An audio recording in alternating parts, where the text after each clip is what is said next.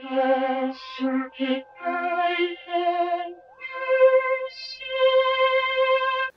the CircuitPython Parsec today, I wanted to talk about how to do a very simple but important thing, which is serial printing without the new line.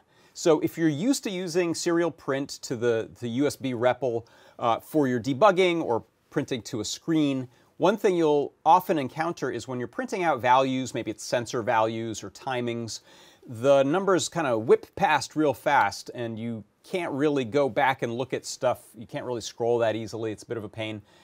So if you want to print values but not have the print statement be automatically a print including a new line where it goes to the next line, all you have to do is this.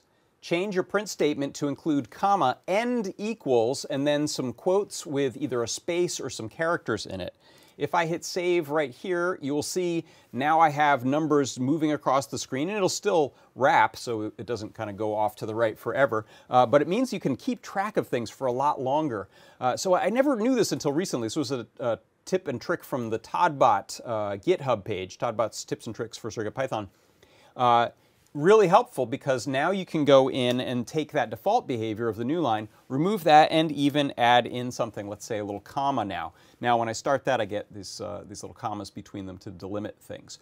So that is a really simple but effective trick for helping your serial output, and that is how you can do serial printing without the new line. And that is your CircuitPython Parsec.